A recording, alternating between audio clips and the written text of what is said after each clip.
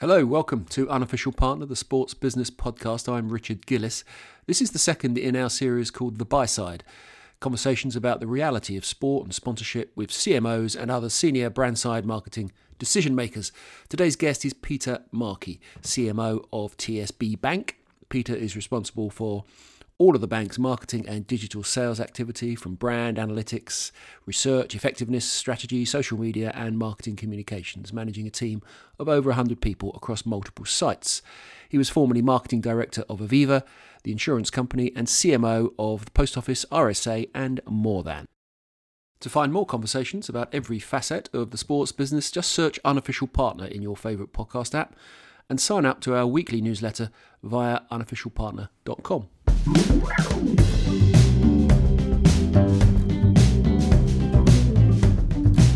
So Pete, thanks for coming on. We're going to talk about sport and sponsorship later on. But first of all, can you just define your job? CMO at TSB. I've got an idea about what it might be, but just tell us, how do you define it? Yeah, no worries. So it's everything you think of really in a core marketing job. So it's branding, it's sponsorship, it's data, it's research, it's digital. So a bit of all of that. And tell me about the brand then. So TSB, it used to be Lloyd's TSB. It was TSB before that. I've got an idea. Again, I come with all sorts of preconceptions and possibly right and wrong about the TSB brand. Why is it different than other banks? Yeah, so TSB actually came back to the high street just around 7 years ago as a result of actually the banking crisis 10 years ago and a European Union ruling that Lloyd's needed to give up a certain number of branches. TSB was brought back as a standalone bank, no longer part of Lloyd's. I've been going from strength to strength ever since, really, all about money confidence, helping people with their money in their local communities and local environments, all about people helping people. So those are real kind of points of difference. How do you think the sort of marketing behaviour of the banking sector generally has changed since the banking crisis? Yeah, I think it's become a lot more about the importance of service and looking after people. I think rightly so, more than ever. And I think a lot of banks have quite understandably put a human face on their business. So you see more, colleagues in advertising and more, I guess, more emotional driven work about banks that are there and supporting customers. So the level of customer support and help definitely in the comms is dialed up. Just in terms of the definition of marketing, because I sometimes think that the advertising and marketing industry has allowed it to become quite a narrow comms focused sort of business, and a lot of the work that used to be defined as marketing, which is broader than comms, has sort of gone to the big four consulting groups. And how do you agree with that, or do you see it as a comms function?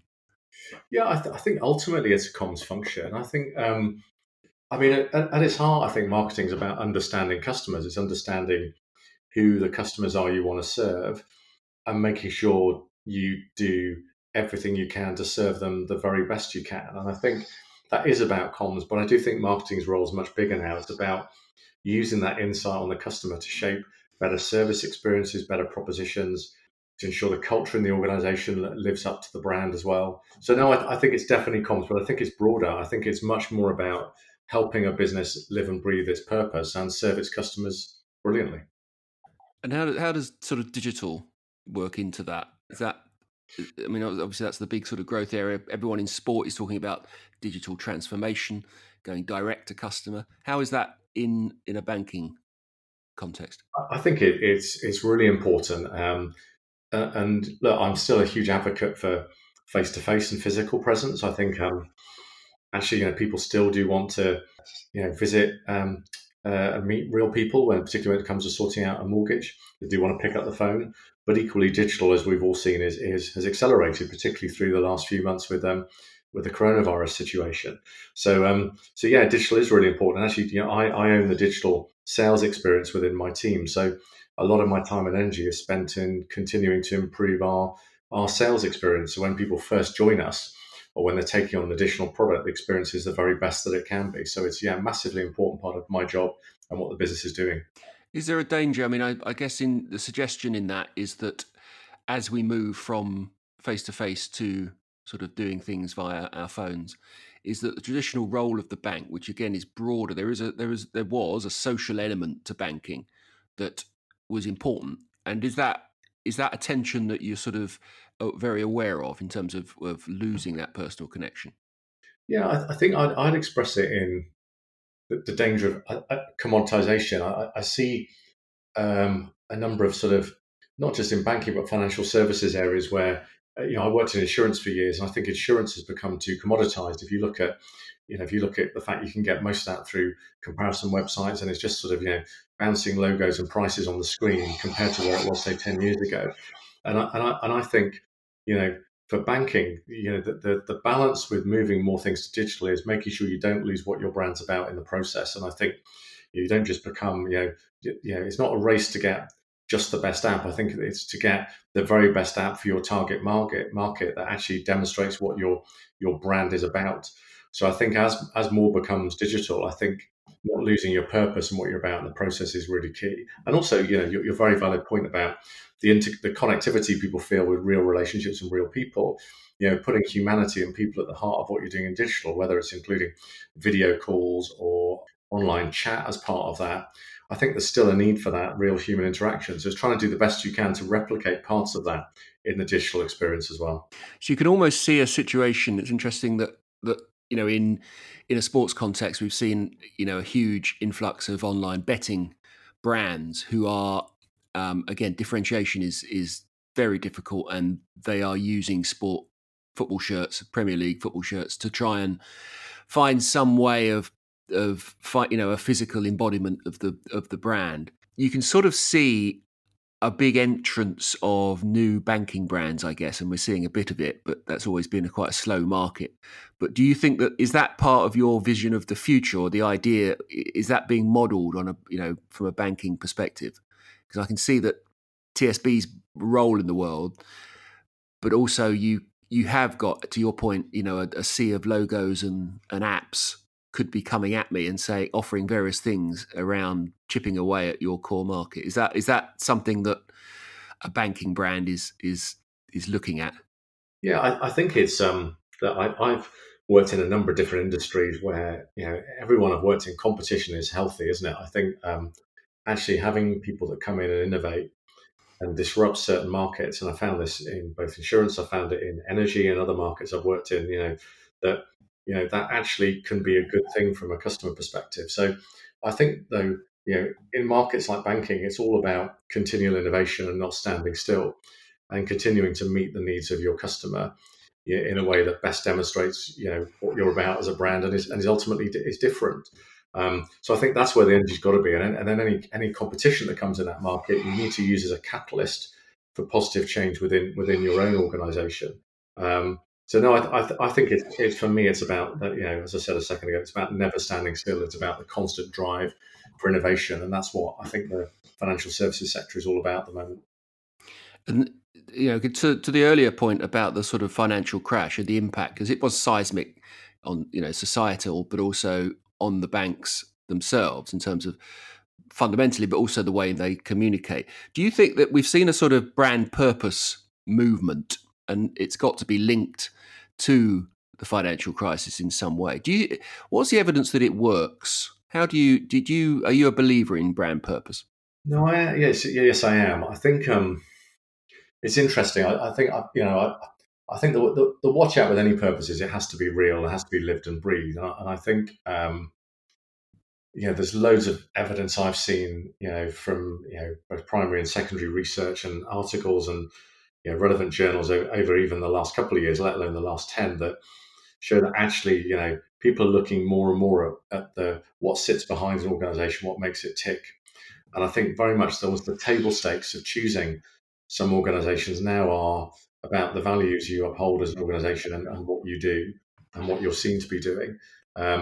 So no, I think purpose is really important, but it has to be lived and breathed throughout the organisation. I touched on this a second ago. I mean, I think there's a fantastic model that Interbrand use about how to be really successful at delivering on your purpose. And they say you've got to deliver it not just through your marketing and communications, but your products and services need to scream out that purpose. They need to be really clear. Every product says that purpose.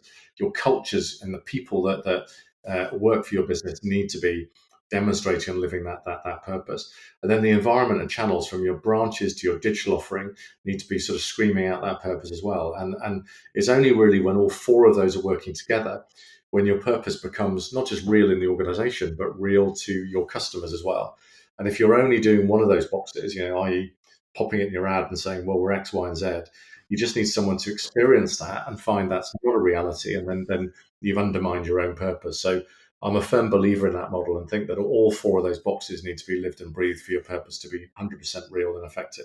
The implications of that more broadly are quite stark, aren't they? In terms of, well, you are now vulnerable to a bad news story much more than you are before. If you're leading on brand purpose as a part of your, the core of the business, that means that any bad story amplifies far more. You're more vulnerable than you were before, perhaps. I think even with standing purpose, I think brands are more in the spotlight than ever before. I mean, you take some of the online fashion shops and some of the challenges they've had over the last few news stories and so on. And I'm not aware whether they have a purpose or not, but they're in the public eye. Therefore, so I'm of the view that actually, as a business now, acting responsibly is more important than ever. And and as you say, if you have a purpose and you need to be living and breathing that. So I think and I've said this on any bit of brand purpose work I've done. I did some purpose work in a big insurance company, global insurance company, a few years back now, and I've done it more recently in TSB. Any bit of purpose work, you have to walk into it knowing that it has to be real. It's not a poster that hangs on a wall that everyone nods along to. It's real in the business, and then if it's real, you're living and breathing it, and therefore you act accordingly. So you act to avoid those sort of situations simply because it's real in the organisation and it's got integrity. That's what matters. I was talking to David Weldon actually on this podcast a few weeks ago, and he's obviously just retired from RBS and formerly Barclays CMO. One of the points that we were talking about there was that brand purpose is quite difficult to make entertaining. There is it sets a certain tone around the sort of creative execution work, so the outcomes can come across as a bit sort of dull and worthy rather than. And we were comparing that to advertising in the past, which there was ads that made us laugh or they were more charming. And actually, the brand purpose route is a bit one-dimensional. Is that tricky for you? Don't think so with the brands I've worked on.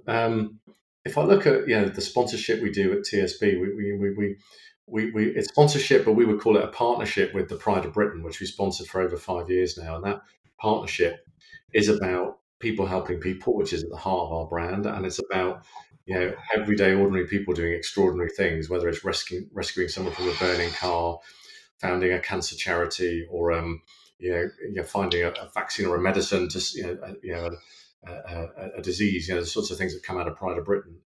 And that is something that is hugely engaging. Both we know that from the audience figures for the people that watch the program when it goes out and engage with the content online, but also just from the research feedback as well. So I think if you connect with the right sponsorship property and activate it in the right way, I think it can be really interesting and really engaging. It's just about finding the right thing for your brand. It's not about where I think it is a bit flat is when brands badge stuff, and just slap their logo on, and it just, it doesn't do more than that. It hasn't got a greater depth to it. I do think there needs to be depth to sponsorship and meaning behind it that you can then activate and do something with that becomes real to your customers and to every colleague within the organisation as well. So looking across at TSB, and we will move into the sports question, there isn't any sport in your portfolio, am I right in saying that?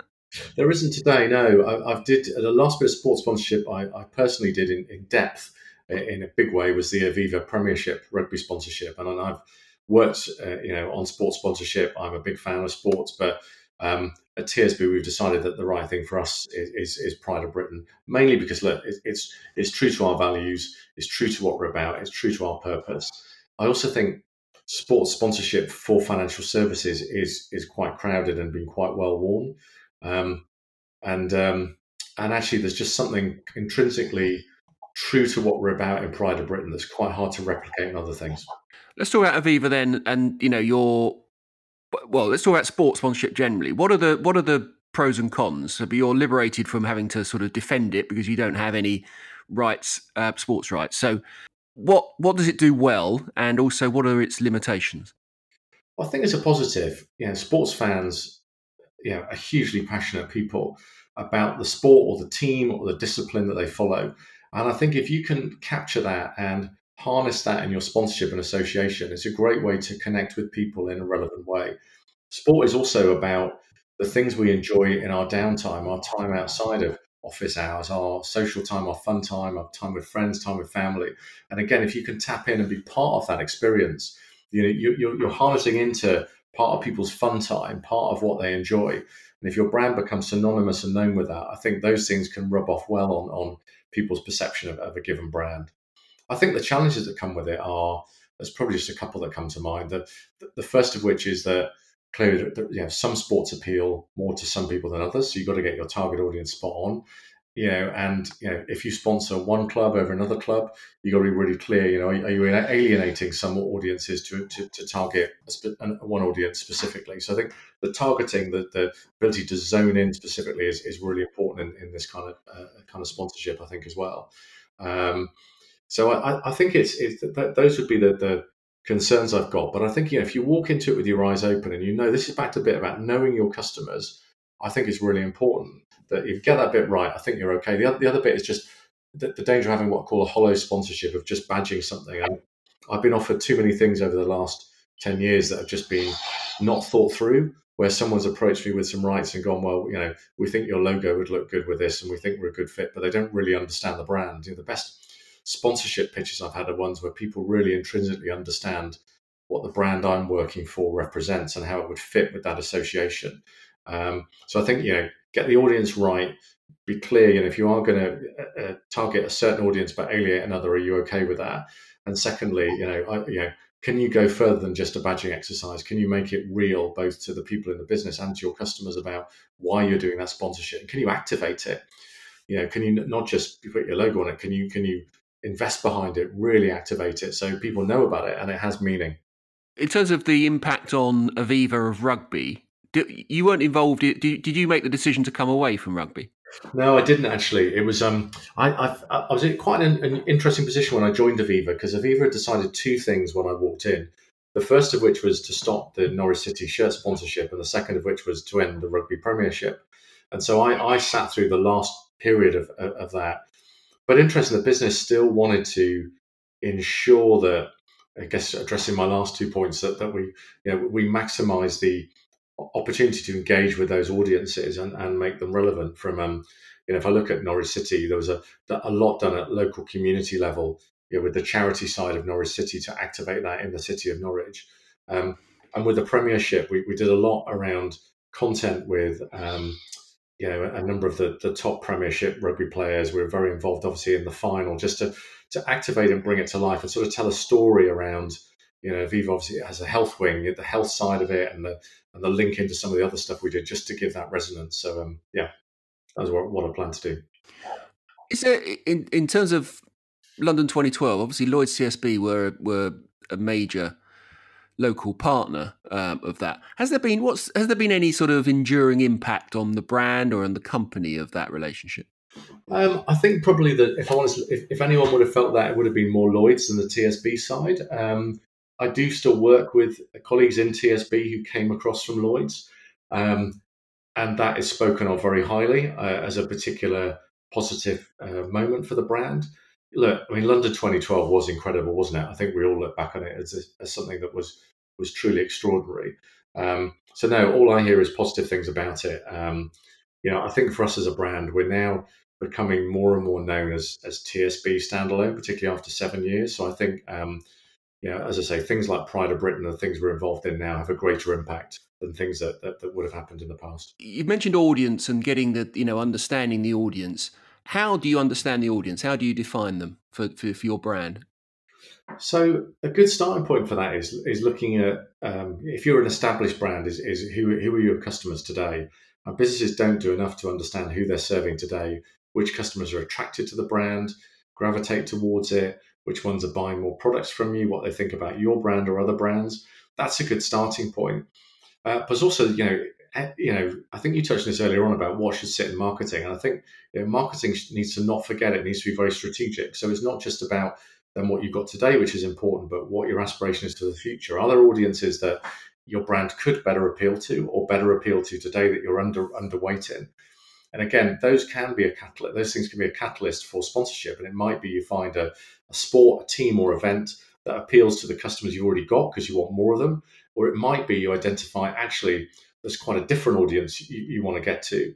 I got involved in some mid-net worth work when I was at More Than, and we had launched a brand called More Than Premier, and More Than had the room to reach into a slightly more affluent audience, and we did some sort of community-based rugby sponsorship at the time, and that worked well as a kind of a signal into a slightly different market. So again, if you identify that different market, there's ways into it, and sponsorship can be a powerful way to unlock that, particularly because if you're trying to get relevance with a certain audience, if you've got an audience that are already engaged with a certain type of event, like a rugby event or could be cricket or something else, and you want to appeal there, it's a good shortcut into giving your brand some immediate relevance if you activate it in the right way. And just on a sort of practical level, how are you? I mean, I'm assuming that the information or the data you get on your customer you're a bank, so you know what we're doing on a fairly granular basis. Is that right? Is that the basis of your looking at customers plus research? Is research, traditional research still a factor? Yeah, research massively important, but there are obviously segmentation models you can acquire or invest in yourself, build out your own, or there are organizations like CACI come to mind, or others where actually you can tap into existing segmentations that can then be overlaid with your own base. So you don't have to start from scratch. Actually, you can work with third parties, to map your audiences and give you a view. Because I think that mapping is so important, because you shouldn't, as I say, just look at your own audience. If you look at what representation you've got of the UK consumer. So CACI is a good example where CACI could tell you, what you've got of your own customer, your own audience as a percentage of the UK population, and what you're potentially missing out on, and where some of the opportunity spaces lie. What is CACI? So I've got a number of these. Experian are another one, just a data provider. So Experian, CACI. There are a number out there. Axiom. I think companies that are just have a really good, rich understanding of UK consumers. That then you can work with, and then use that to apply onto your own understanding and enrich that as well. So one of the questions, I guess, for people selling sports sponsorship on the other side, if you're a team or a league, is that how do they prove to you that their fans are, that their depth of research and the information they have on their fans is always the question mark. So are you convinced when you have a sponsorship conversation that they know their fans in a way that is useful? Yeah, I think there's no pitch I've seen or document I've been sent that doesn't do what you just said. I think that the question then is, it's great all that, but what's the fit with our brand? And for me, it's never just enough that there's an amazing club or an amazing sport that's got this affinity. It's the next leap on from that, which is the kind of the so what of, and then what does that then mean for our brand? So either the rights holder has identified that they've also looked at your customer base through some research, and they've identified there's all these parallels. I don't know, 8 out of 10 of I don't know, Aviva's customers love rugby, or whatever the equivalent is. What's that data point? What's the interact? How do these brands come together? What's the mutually beneficial coming together of the rights holder and the brand in the middle of all that? And then just a sense of ideas for activation. Often, been a couple of times I've been sent football shirts with our logo on, and I mean, they look great. It's like, well, but that's not just what I want to do. So, is it about how would I engage with your fans? What could we do together? Is it a special proposition we develop together, a special offer? What are the extra things that we could do together that would make the partnership have a lot more depth, a lot more meaning to it? And particularly given that a number of these things are 3-5 year deals. I'd be wanting to see, well, what does that 3 or 5 year period look like? What would we do together? that could cement this, and actually may mean that 3 or 5 years becomes 10 or 15 years or longer, by virtue of what we could do together if the rights holder and the brand owner worked brilliantly sort of side by side. And that's down to the rights holder. Do you think that's the sale? That's the responsibility of the sales side to Yeah, identify what you're trying to get inside your strategy and trying to understand the bank to the extent that they can come with a very bespoke, precise offer. I think That's it is quite difficult, isn't it? It is quite difficult. I think you need at least a bit of that for step one. I think to get in. It might be to get in the door. You need a bit of that understanding. I wouldn't expect everyone to know our brand inside and out. Because frankly they can't. But they need to know enough and have taken enough of an interest to get it at least right enough that the next stage of the conversation is interesting. The part I've just described, 3-5 year plan. That's probably more second or third stage conversation when it starts to get really interesting. But at least to get the foot in the door, at least I guess show you've done your homework, show that you know the brand, and it's, I guess it's greater than skin deep. You've taken the time to really understand where the fit could be between the sport event or club and the brand you're talking to. On the tenure question, so obviously one of the conversations around CMOs is that they have their tenure is getting shorter, and I don't want to talk about the end of your job, but there's is there a temptation on your part to make a statement? I'm here for a period of time, and I'm the person who did this campaign. You need to be in front of some of this work. How does that play into your decision making? Yeah, I think I'll probably put it a little bit differently. I think you need to leave a brand better than you found it, and that doesn't mean you need to change everything in the process. I mean, I inherited the Pride of Britain partnership. I didn't come up with it; it was there already, and I've built on it and added new events, new dimensions to it, and deepened that. But I didn't feel when I came in that my job was to just go, well, that wasn't me. Let's put it in the bin and come up with a new signature thing. So I think for me, it's about the journey you take a brand on and making sure it's in better health or stronger or more resilient to the point you move on to what's next. So look, you're right. I mean, as a CMO, you look for signature things in your tenure.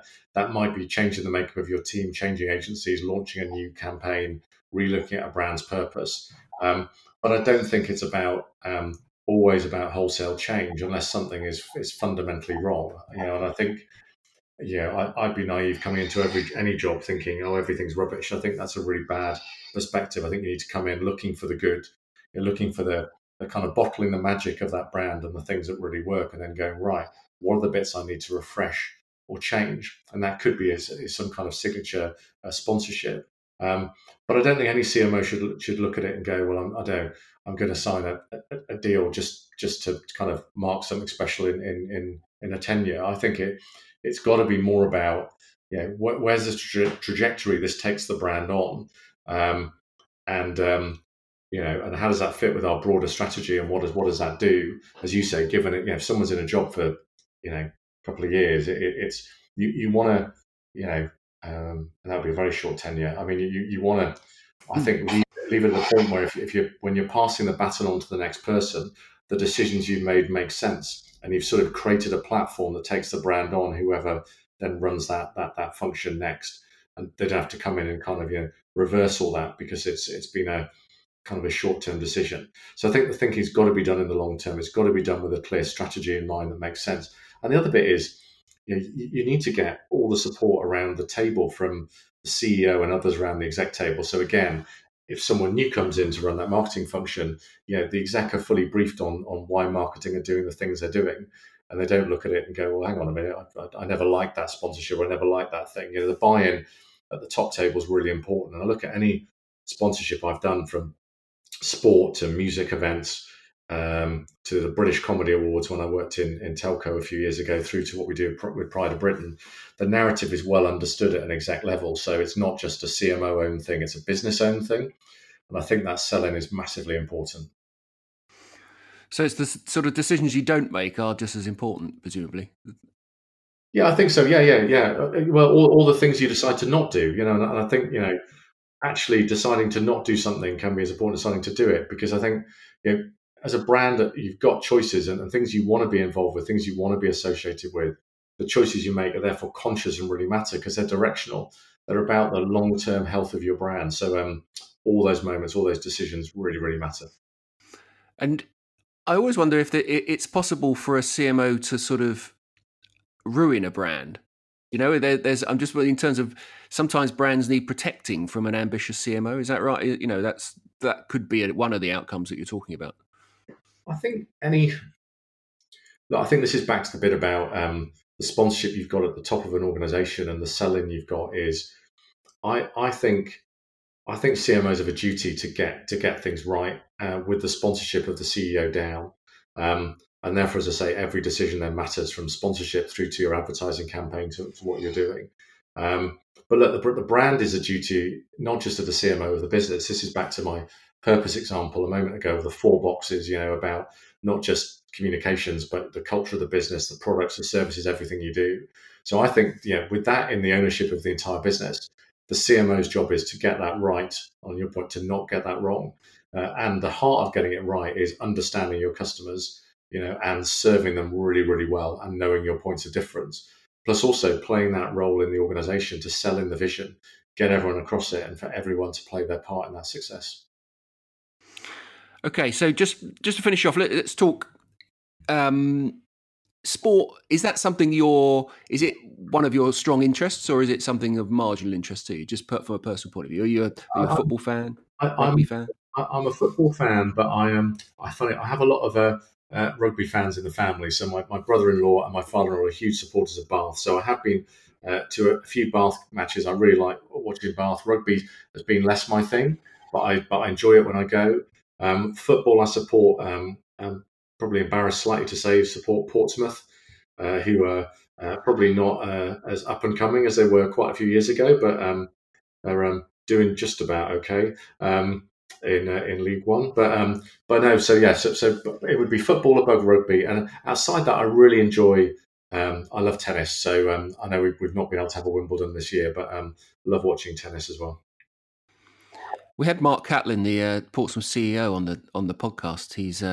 He's a really impressive guy. Actually, I was really gutted for them not going up this year because he's sort of came across really, really well in our interview. I really liked him.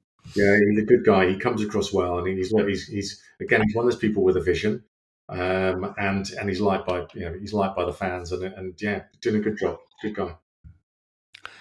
Okay, Pete. Well, thanks very much for your time. Really enjoyed that, and good luck in the COVID impact. We didn't even ask a COVID question. That's pretty good. No, we did well, didn't we? Look, great to talk to you, and thanks for having me on. Cheers. Cheers.